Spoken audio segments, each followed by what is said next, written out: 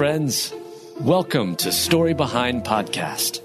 This is the show for people who love hearing a good story and who believe the world could use more positivity. We're the team behind God Updates and God Too, and we hope these weekly short stories will brighten your day.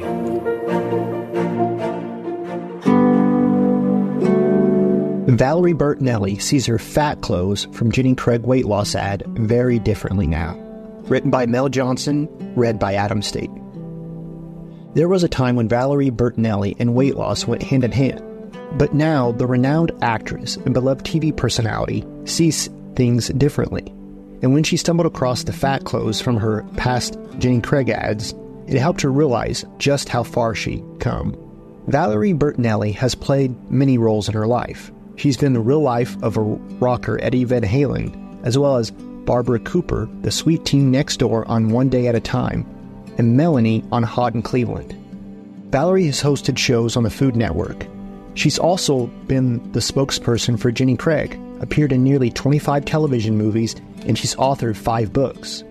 Valerie Bertinelli has always been open and candid about her weight loss journey. Like so many of us, she's battled the pressures from society to conform to unrealistic and often unattainable beauty standards.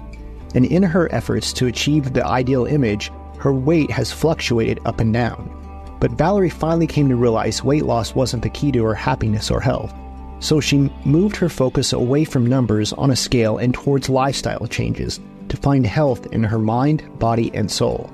With her focus more on health, Valerie came to realize just how much her perspective had shifted when she came across an old set of clothes. While cleaning out her closet, Valerie came across what she'd previously considered her fat clothes.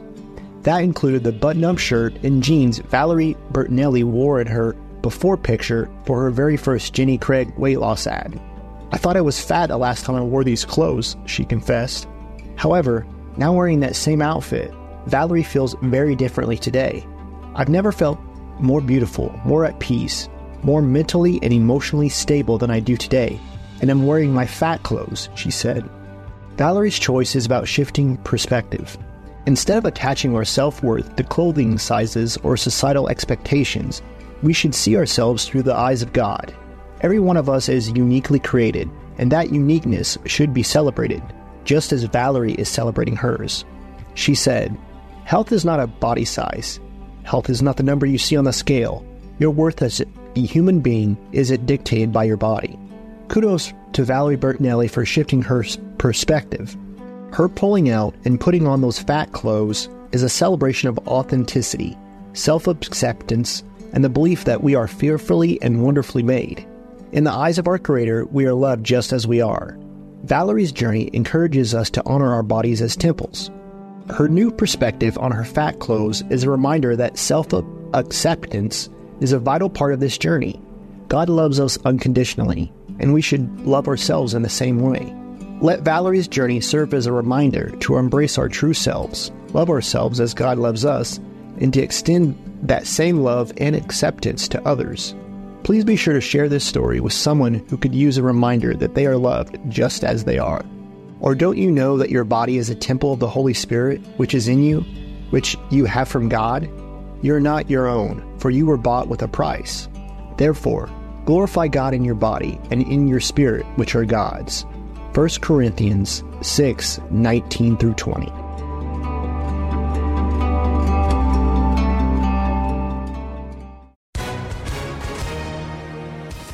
Hi, everyone. If you've been injured in an accident that was not your fault, listen up. We have legal professionals standing by to answer your questions for free. Call now and find out if you have a case and how much it's potentially worth. Call 800-497-4410. I'm here with spokesman John Wolf. So, John, tell everyone listening who should call right now.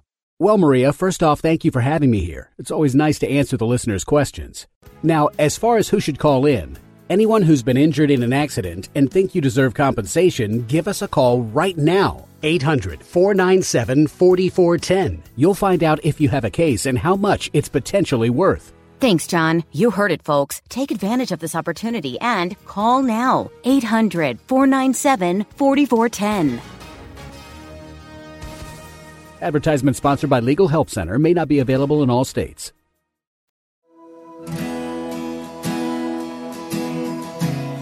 Explore the spooky origins of a Halloween song too morbid for radio, The Monster Mash, written by Mel Johnson, read by Adam State. Ever wondered about the origins of the Halloween song, The Monster Mash? Here's how the iconic tune, deemed too morbid by some, became a smash hit for decades to come.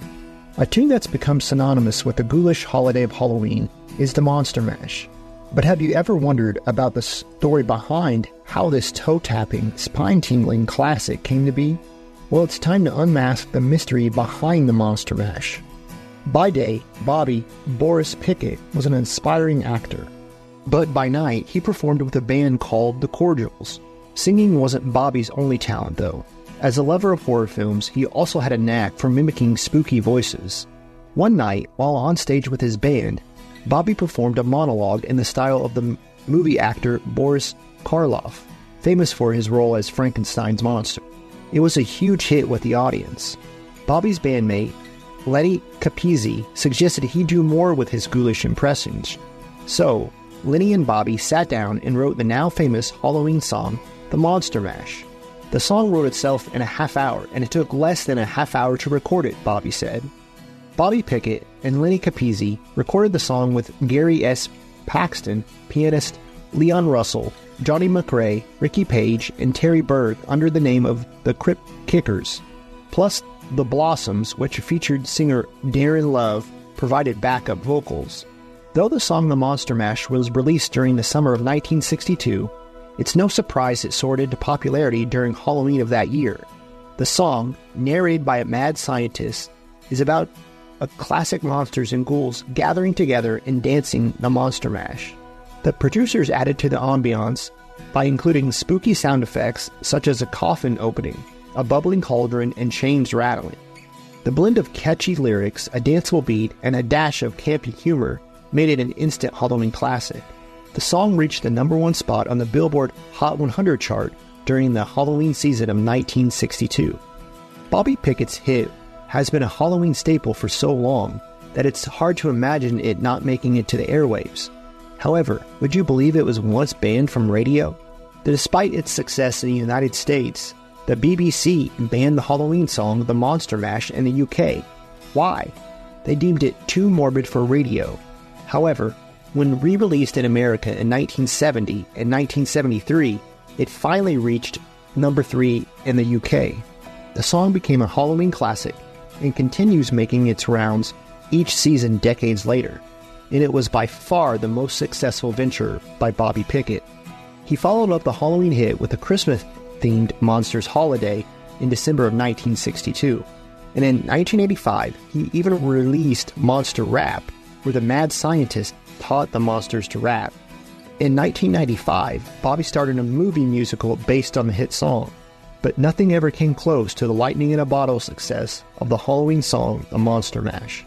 Let's just say that it has paid the rent for 43 years, Bobby once stated about the royalties received for the song. Over the years, The Monster Mash has become a staple of Halloween celebrations. You'll hear it at parties, on the radio, and even at family-friendly Halloween events. Its enduring popularity is a testament to the fact that sometimes the spookiest season of the year can be a time of laughter, togetherness, and community. As Christians, we know that darkness exists in the world, but we also believe in the ultimate victory of light. The Monster Mash serves as a reminder that sometimes it's okay to have a little fun with our fears. So when it comes time for pumpkins, costumes, and candy, don't forget to include the Monster Mash in your Halloween playlist.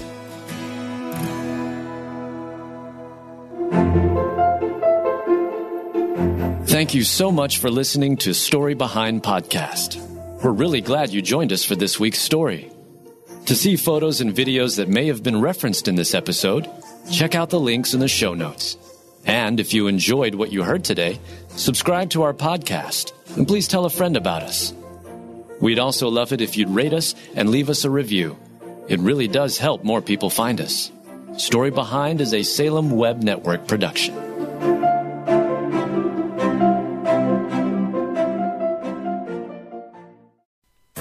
Our world can feel chaotic and uncertain. But we don't have to live enslaved to fear. Christ has promised me and you his peace, and throughout Scripture has provided powerful tools and practical steps to help us experience greater freedom. I'm Jennifer Slattery, lead host of the Faith Over Fear podcast, inviting you to join me and my team as together we learn how to starve our fears and feed our faith. Subscribe at lifeaudio.com or wherever you access podcast content.